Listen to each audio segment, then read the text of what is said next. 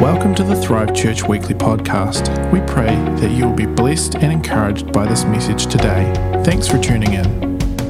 Hey, good to have you all here this morning, and I'm excited for this word today. It's a word that God had just been really just putting in my heart for the last 3 weeks or so, and it's you may find this, like Jared said, a little bit uncomfortable at times, and I hope that we can still be friends at the end of this service. You laugh now, but you have no idea what I'm going to say. Hey, I heard this amazing, or read this amazing account of a guy called John Ramirez, who is now a pastor in the States. And he, before he was a pastor, he was a full-on devil worshipper. So he was, batting for the other team. And he was so extreme that he would sacrifice animals and as part of his satanic rituals. And his friends called him Lucifer's son.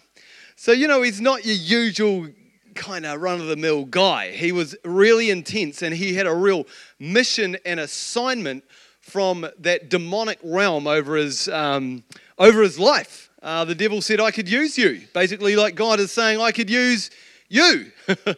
And if you're here today and you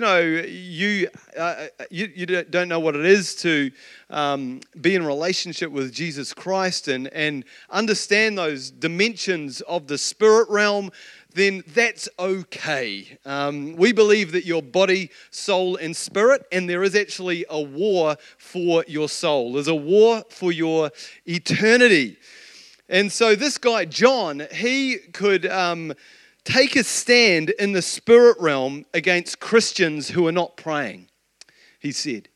He would actually go into a region and he would be able to feel the climate, the spiritual climate of that region. And he said that he was most effective in Satanism when the Christians were prayerless.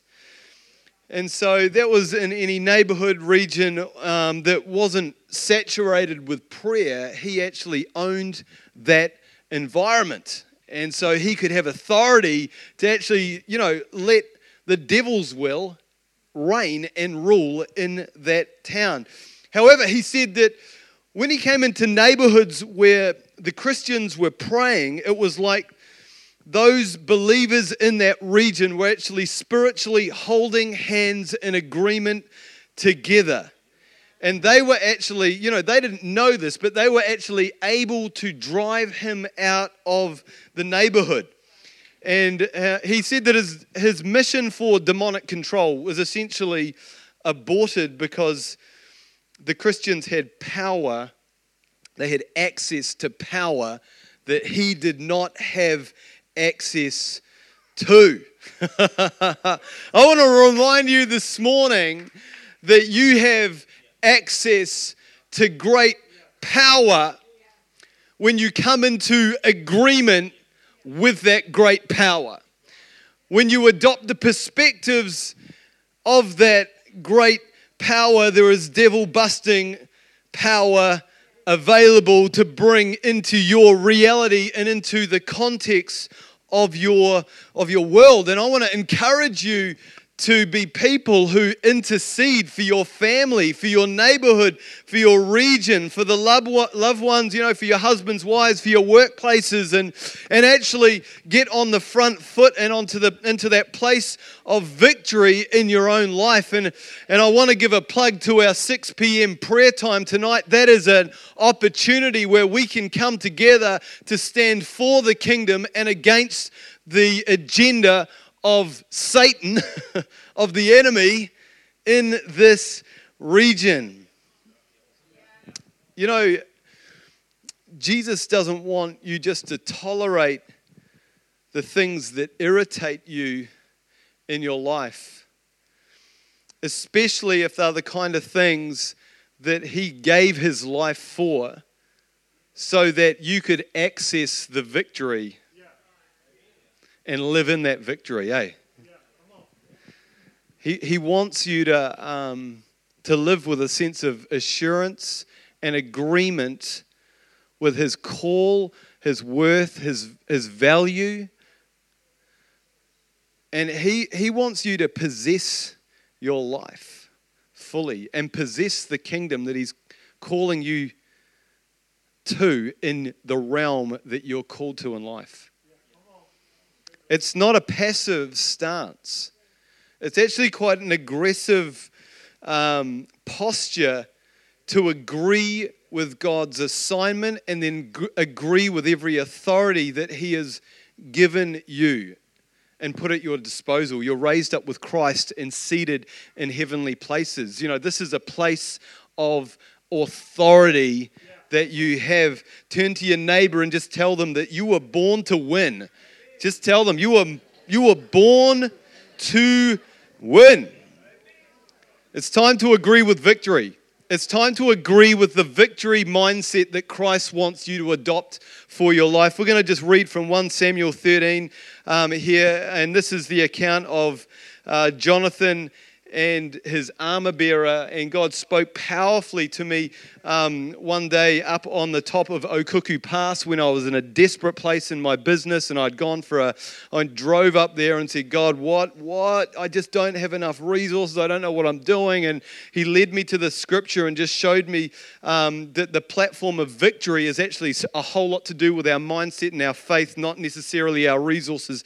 Let's go there. So it says, Saul and his son Jonathan and the men with them were staying in Gibeah of Benjamin while the Philistines camped at Michmash. Raiding parties went out from the Philistine camp in 3 detachments.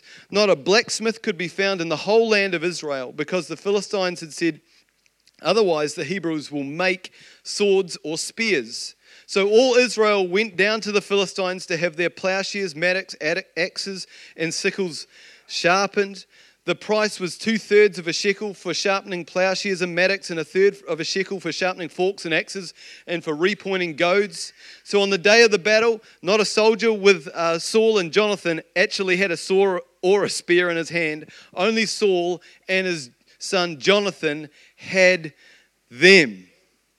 Can you imagine how excited the Philistines were, the enemies of the Israelites were, when they came to them, when the Israelites came to the Philistines and said, we have no weapons, all we have are our gardening trowels, our sharp pointy objects, can you please sharpen them, and can we pay you for this? Can you sharpen these things that were never meant for battle so that we could defend ourselves against you, the sharpener of our trowels? That's messed up. That is a messed up vision for victory. That is a messed up perspective that these guys had for a sense of like, I am a mighty army. I am a not so mighty army. In fact, I'm more like a gardener. And watch out, I'm going to turn you over when you come up to me. I'm going to prune you. But I'm not. I don't know if I'm going to beat you. How can I when I'm just holding this trowel and you've got a sword and you've got everything that you need for victory? Let's make sure that we don't give credit to the enemy by living with a small vision. That's what I want to say to you first up. So today, I don't so much have a pretty kind of message. I want to call you into a stance of a big vision again for your life. I want to remind you again that you have weapons at your disposal that are mighty for the pulling down of strongholds. I want to remind you that they don't look small, the weapons of God. They don't look insignificant, and they're not designed just to keep you safe on a defensive posture. The weapons that God wants to put you in your life and in your hand are actually mighty for victory, and they are mighty to save. Jesus doesn't have a vision for you just to have your trowel sharpened. He's thinking way bigger than, than I could ever, the Bible says, ask, hope, dream, or imagine. His vision for you is wild. His dreams are extravagant. And it's hard to say that we could actually tame Jesus' vision for our lives. He's so dynamic and so incredibly hopeful over your life. And will you agree with the victory that He has for you today? You know, sometimes on the road to agree with something, first of all, we have to disagree with something else. And so the first thing that we need to do if we want to adopt a posture of victory and an agreement with victory today, I believe, is to disagree with a small vision for our lives. You know, if we listen to the enemy, he's just going to feed us a steady stream of lies that will keep us isolated from the extravagant promises of God. It's a day to recalibrate. It's a day to hope again. It's a day to break agreements with a small vision. It's a day to hop off the back foot, maybe for some here, and go, I can get on the front foot of my life again. I just want to pray for you right now. Jesus, I just thank you for every soul in this room, from the front to the back, God. I just thank you that you have not given anyone in this room a diminishing vision. That you have not given anyone a small vision. You've not given any family identity and legacy across any family. You've not said, oh, they can just have a small one. And so right now, God, whether we know it or not, we break agreements with a small vision in Jesus' name. And we open our hearts and our spirits to the extravagance of your heart and your vision for our lives and our family again. So church, let me remind you again of your current status in Christ Jesus from 2 Corinthians 5:17. Therefore, if anyone is in Christ, the new creation has come, the old is gone, and the new is here. So when we come to Christ, we're born into this whole new reality and way of doing life. We're born again. We're born into a new culture. We're born into a culture of victory. It's a culture of identity. It's a culture of son and daughtership. It is, and what we're coming out of is we're coming out of an orphan mindset. We're coming out of a place of poverty. We're coming out of a fight for survival and a defensive mindset. When you're born again, you are born into a whole new world view. It's a whole new way of looking at life. The old is gone and the new has come. See, 2,000 years ago, Nicodemus, who was a member of the Jewish religious council, said to Jesus, you must have come from God, because no one could perform the miraculous signs that you do if God wasn't with him. See, Nicodemus could see this hard evidence that Jesus had a culture around his life that was a world away from his own way of viewing life. His own religious box, his own framework. He was going, you must be of God because you're so different. And then Jesus answered him in John 3:3. He said, Nicodemus, listen to this eternal truth. Before a person can perceive God's kingdom realm, they must first experience a rebirth. See, Jesus is saying you can't receive this culture by adding it onto what you already have. You can't just add kingdom culture onto your normal worldview. You can't add the kingdom onto brokenness. You can't add the kingdom onto a poverty mindset. You can't add the kingdom onto rejection. You can't add it on to just kind of another way of experiencing joy in your life. You've actually got to go right back and you've got to be born again over here and go, okay, Jesus, I want you to be the center of my life. Now, what do I do with my hurt? Okay, let's surrender that. Let's get reborn into wholeness. What do I do with my poverty? Okay, let's get reborn into a prosperity mindset. What do I do with my isolation and rejection? I'm going to get reborn here into healing.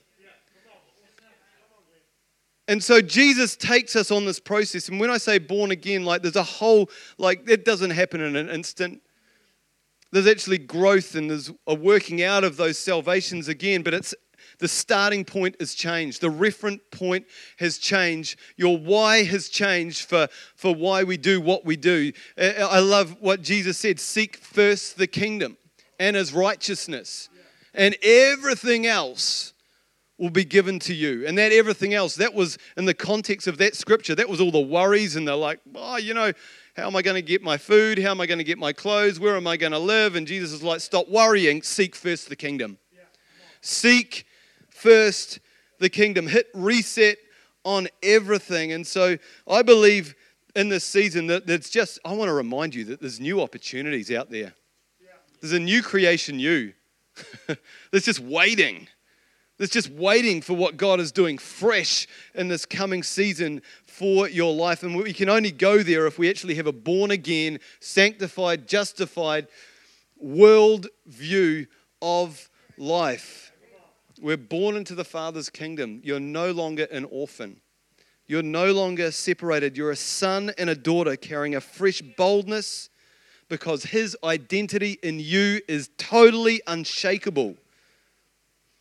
Let's get back to the story. Now it says, now a detachment of Philistines had gone out to the pass at Michmash. One day, Jonathan, son of Saul, said to his young armor bearer, come, let's go to the Philistine outpost on the other side. But he did not tell his father. Saul was staying on the outskirts of Gibeah under the pomegranate tree in Migron. With him were about 600 men. On each side of the pass that Jonathan intended to cross to reach the Philistine outpost was a cliff. Jonathan said to his young armor bearer, come, let's go over to the outposts of those uncircumcised men. Perhaps the Lord, put up your hand, no. Perhaps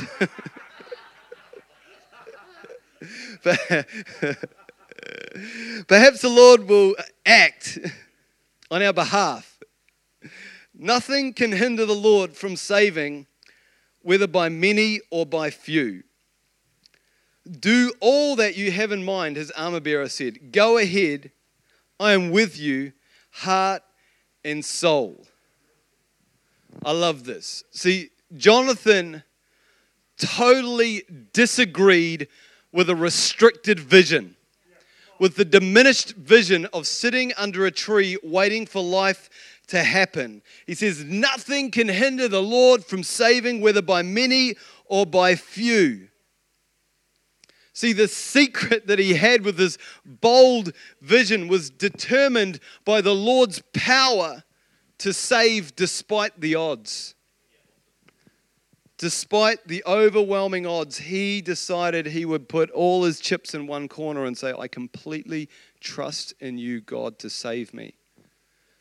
In this moment, Jonathan said, come on then, we'll cross over towards them and let them see us.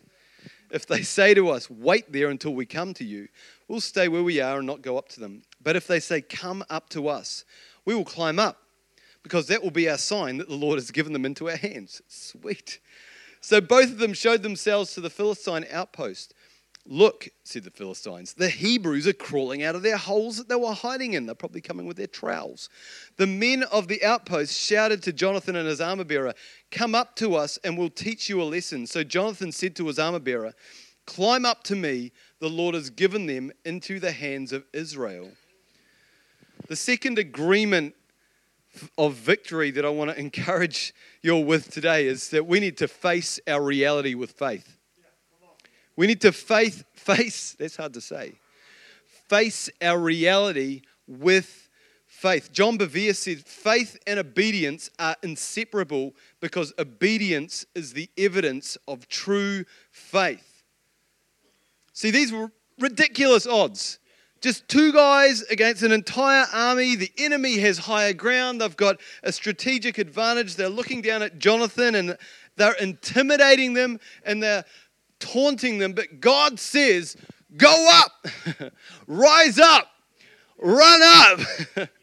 I've given you the power to overthrow the threat that is intimidating you in this season. The enemy is the one who is about to run. James 4 verse 7 says this, resist the devil and he will flee from you. See, what are those things that appear to be a threat in your life that intimidate you, that are actually requiring you to submit to them? When God's saying, submit to me, resist the devil, and he's the one that's about to run. You're not the one that's going to run away from this challenge in your life. The devil is going to run away. You know, if your marriage is under threat, it's because there's something great in your marriage that the enemy is afraid of. If your finances are under threat, there's something great that God wants to release through your wealth that the enemy is afraid of. If your children are under threat, it's because the enemy is trying to squash the greatness out of them. And I want to encourage you, church, not to back away from the threat. Let's not allow the enemy to keep us impotent, though, by just focusing on our problems. Just instead of complaining about our weakness, let's face them with faith and with courage, and from the perspective that God has given us to view the issues and challenges of life and rise up. Let's rise up in this season, because it's in our weakness that He promises to make us strong. I'm all for empathy, and I've got a pastoral heart, and I just want to, get around you, give you a hug so you can do it. But today, that's Debbie's role. I want to challenge the heck out of you today to say, come on, rise up. Rise up. Don't submit to the devil. Submit to God. Submit to Him. It says Jonathan climbed up using his hands and feet with his armor bearer right behind him. The Philistines fell before Jonathan, and his armor bearer followed and killed behind him. In the first attack, Jonathan and his armor bearer killed some 20 men in an area of about half an acre. Then panic struck the whole army. This is the Philistines. Those in the camp and field, and those in the outposts and the raiding parties, and the ground shook, and it was a panic that was sent by God. Saul's lookouts at Gibeah and Benjamin saw the army melting away in all directions. Then Saul said to the men who were with him, muster the forces and see who's left us. When they did, it was Jonathan and his armor bearer who were not there. Then Saul and all his men assembled and went to the battle. They found the Philistines in total confusion, striking each other with their swords. Those Hebrews who had previously been with the Philistines had gone up with them to their camp, went over to the Israelites who were with Saul and Jonathan. When all the Israelites who were hidden in the hill country of Ephraim heard that the Philistines were on the run, they joined the battle in hot pursuit. So that day the Lord saved Israel, and the battle moved beyond Beth Aven. It's an amazing picture of victory. And I love this picture of victory. I love how there was a catalyst of two men that formed the beachhead for an incredible rout of an army that saw a region liberated from oppression. I love this, that the people, there were defected Hebrews on the Philistine side, who they were like, the Israelites are useless. We're going to go and, we're going to fight for the Philistines. And they're like, no, the Philistines are useless. We're coming back. There's this groundswell around what is happening with this victory, and they agreed. They saw something that was happening and said, I want to be a part of this moment. And they ran up to take part in that victory. The third agreement today is that corporate agreement releases regional freedom. And we want you as a church to agree with us as a governance team, as staff, as leaders, as volunteers, to all be on the same page that our heart is to see a region liberated. Our heart is to believe that when we pass on to go into, eternity, that we would have left a large God-sized footprint on this town. And we want you to come in agreement with that today. 1 can put 1,000 to flight. 2 can send a legion fleeing. You can see the power of agreement right throughout Scripture. And I understand that at times our faith journey, most of us, we have to kind of manage this tension between what God has said and reality, what we actually see. And I don't know where your reality is today, but I want to tell you that God is speaking victory over your life. God is speaking abundance over your life. There's an area of agreement that I want to call you into today as a church. This is where it's going to get real, people. I want to call this church into a greater agreement in regards to our finances and into kingdom finances. I want to call our church, and I want to agree with your personal finances, the victory and the sense of prosperity that you're called to carry around your bank account, around the flow of income that comes in and out of your account. I want to call you into agreement that you're called to be a part of a church that has full of resources, that is ready to respond to not only what God is calling us to do, but to the needs within this community. And I believe today that God wants to break some lies in regards to an orphan spirit around finances specifically, so that all we have ended up doing is just managing the little. Just managing what we have, what we can do, and what we can only do in our own strength, without opening up the doorway and the gateway to God's promises and His abundance and His vision for your financial breakthrough. And the enemy, he wants to come in and he wants to intimidate you. He wants to castrate the vision that God has for your finances to be multi-generational and to go further than your feet could ever go. God has got abundance in store for your finances. And He is a loving Father. And it's a part of the expression of wealth and abundance that He carries in heaven. I mean, the streets, people, are made with gold. It's not shingle up there. It's just like this for Him. Like it's good. It's just a response to generosity. It's part of His nature. And He's calling us, though, to have a born-again mindset around our finances. He did everything. Jesus Christ did everything on the cross when He wore the crown of thorns. The crown of thorns represented the toil and the weeds that grew up when the ground was cursed when Adam and Eve sinned. There was toil that came upon our labor,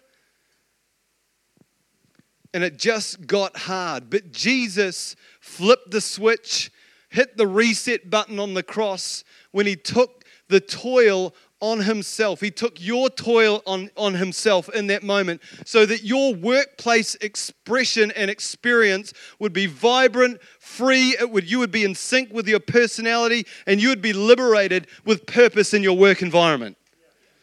Like, that's what Jesus did on the cross. He's done everything for us, and now He's asking us for our part in the recipe of victory and our agreement with what He has done for us. And I believe He's calling us to financial freedom. And there have been, there's some of this church who have gone up the mountain. They've done the Jonathan and the armor bearer moment.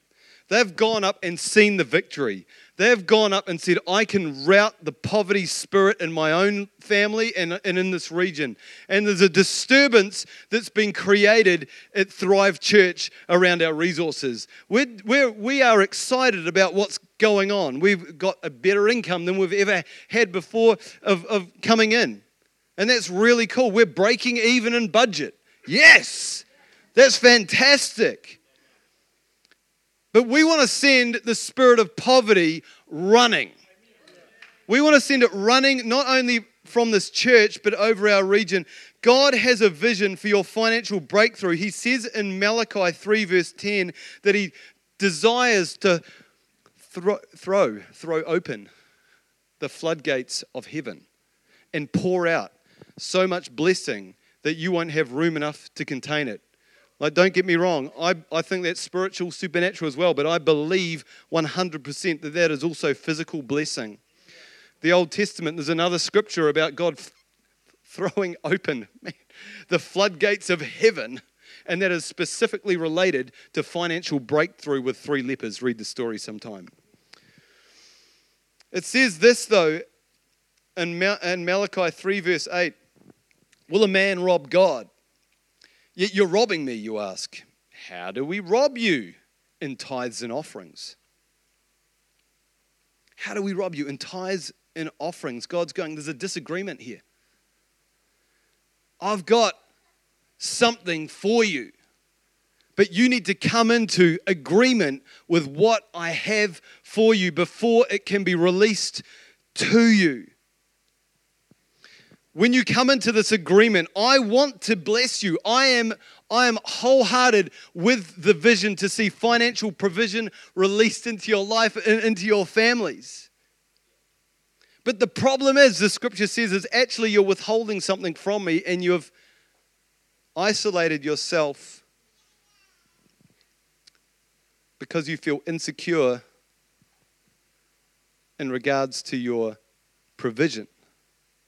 You don't, this is the nation of Israel here. This is not you people. I'm not talking about you. You know, Jesus talked about money more than any other subject in the Bible. But when Jesus was talking about money, He wasn't talking about money, He was talking about trust. He was talking, will you trust me with your finances?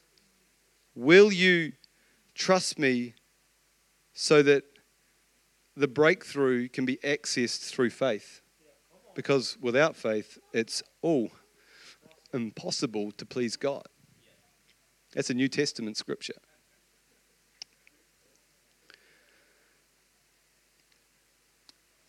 Let's go back to Malachi 3:10. It says, bring the whole tithe into the storehouse. That's 10% of your income. And I love, like, God's a genius. When He came up with the structure, He's like, it's not just a set amount. It's not like $300 for everyone. It's like, this is going to be proportional to your income. This is a percentage of your income that is going to enable you to bring provision to the house of God and to open a gateway of blessing for your life. And He says, so bring the whole tithe to the storehouse, that there may be food in my house. Test me in this, says the Lord Almighty. This is like a, hey guys, I'm putting my own name and reputation on the line here. Test me in this, and see that I will not, see if I will not throw open the floodgates of heaven and pour out so much blessing that there'll be not enough room to store it. You know, at this point, I would usually bring a really cool, encouraging testimony. Like, man, when, Jared gave $20,000, he brought, like, God gave him 50 back. There are incredible stories. But I just want to let the Word of God be the Word of God today. Is this the Word of God for you, or is it not? Will you say that's just Old Testament? So I can't digest that. The problem is that when you pass that through the cross, Jesus said, be incredibly generous. In fact, He said to the rich young ruler, give it all away. He's coming back for a glorious bride. Not for a just scraping through with some second-hand gear kind of, chick. He's like, I want this. She's got to be, He loves His church, and He doesn't want to see His church with limited resources. And I believe it was a wrestle for me to share this with you because I don't like you thinking that I'm personally asking for your money. I'm not. What I'm doing is I'm coming in line with Scripture. And I felt like the Holy Spirit has just been saying to me over the last week, if I don't speak about this, I'm withholding the breakthrough from you guys. When you activate your faith in your finances, what's God going to do? I can't live with that. I don't want you to just kind of go through life just like living like everyone else with your wee trowel. Come on, upgrade. Get in line with God's vision for your finances. Like I said, there's some people at Thrive who are just doing so well. And from the income that we received into Thrive during 2018 and 2019, 50% of those donations were given by 27 people. Just imagine what we could achieve as a church in this community if everyone, that is around 200 families, said, oh, that's the word of God.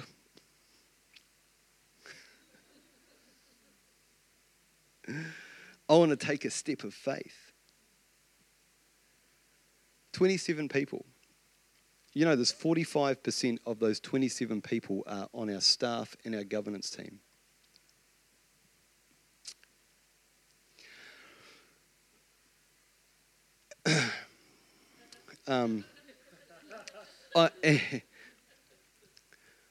These guys on our staff and most on our staff are part-timers.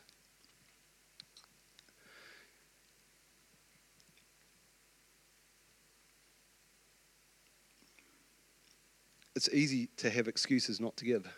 Let me just say that.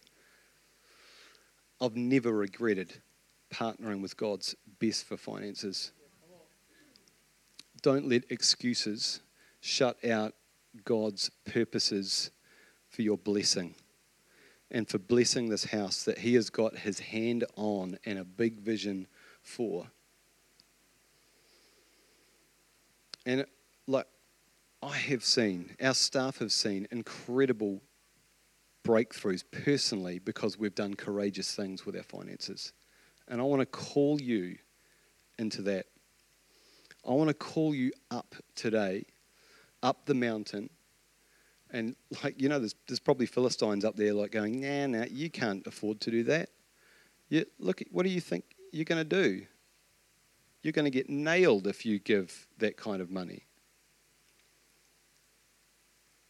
But the cool thing is that you've got a group of people in this church who have gone up, started a disturbance already, created a victory, seen financial breakthrough in their own lives, and you can just come and join the party, liberate a region, and see the poverty spirit kicked in the butt so that Jesus can reign.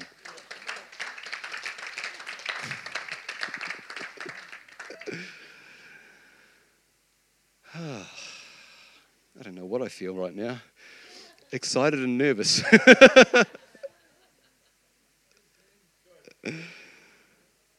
Don't miss out on the agreement that God's calling you to have.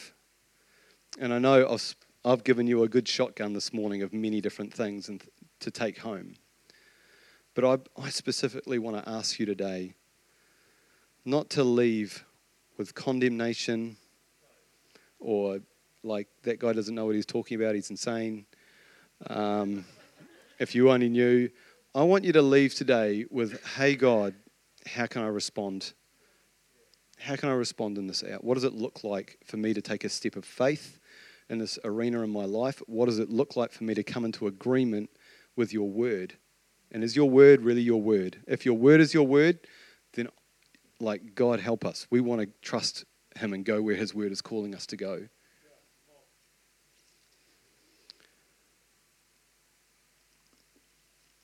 Amen. Thanks again for tuning in to the Thrive Church Weekly Podcast. Stay up to date with everything that is happening